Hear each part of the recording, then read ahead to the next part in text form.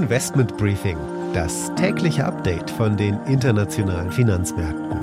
Ein The Pioneer Original. Einen schönen guten Morgen aus Frankfurt und herzlich willkommen zu den vorweihnachtlichen Spezialausgaben. Schön, dass Sie wieder mit dabei sind. Mein Name ist Annette Weißbach.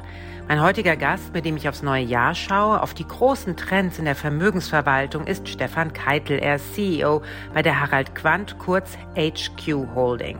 Wir hören schon mal kurz rein in das Gespräch. Ich glaube, das große Problem eher auf der Private Equity Seite ist, dass unglaublich viel Kapital zur Verfügung steht, was nach Anlage schreit, aber es einfach gar nicht mehr genügend Investment Targets gibt. Also das heißt, wenn man sich die großen Private Equity Gesellschaften mal anschaut, ja, die sind ja also wirklich zugeschüttet mit Geld und es ist natürlich unglaublich schwierig, dass eben Geld, was zur Anlage schreit, auch wirklich nutzenstiftend zu investieren. Ich glaube, das ist eher die ganz, ganz große Herausforderung. Zuvor aber ein Blick auf den neuen Bundesbankpräsidenten Joachim Nagel. Darüber spreche ich mit Andreas Domreth. Er ist ebenso ehemaliger Bundesbankvorstand und er kennt ihn gut.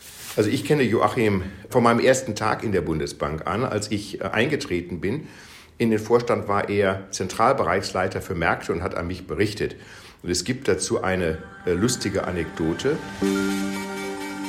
Die komplette Ausgabe hören Sie als Pionier. Damit unterstützen Sie unabhängigen Journalismus und halten unsere Angebote werbefrei.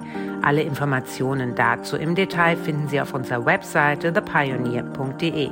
Ich würde mich freuen, wenn Sie mit an Bord kommen.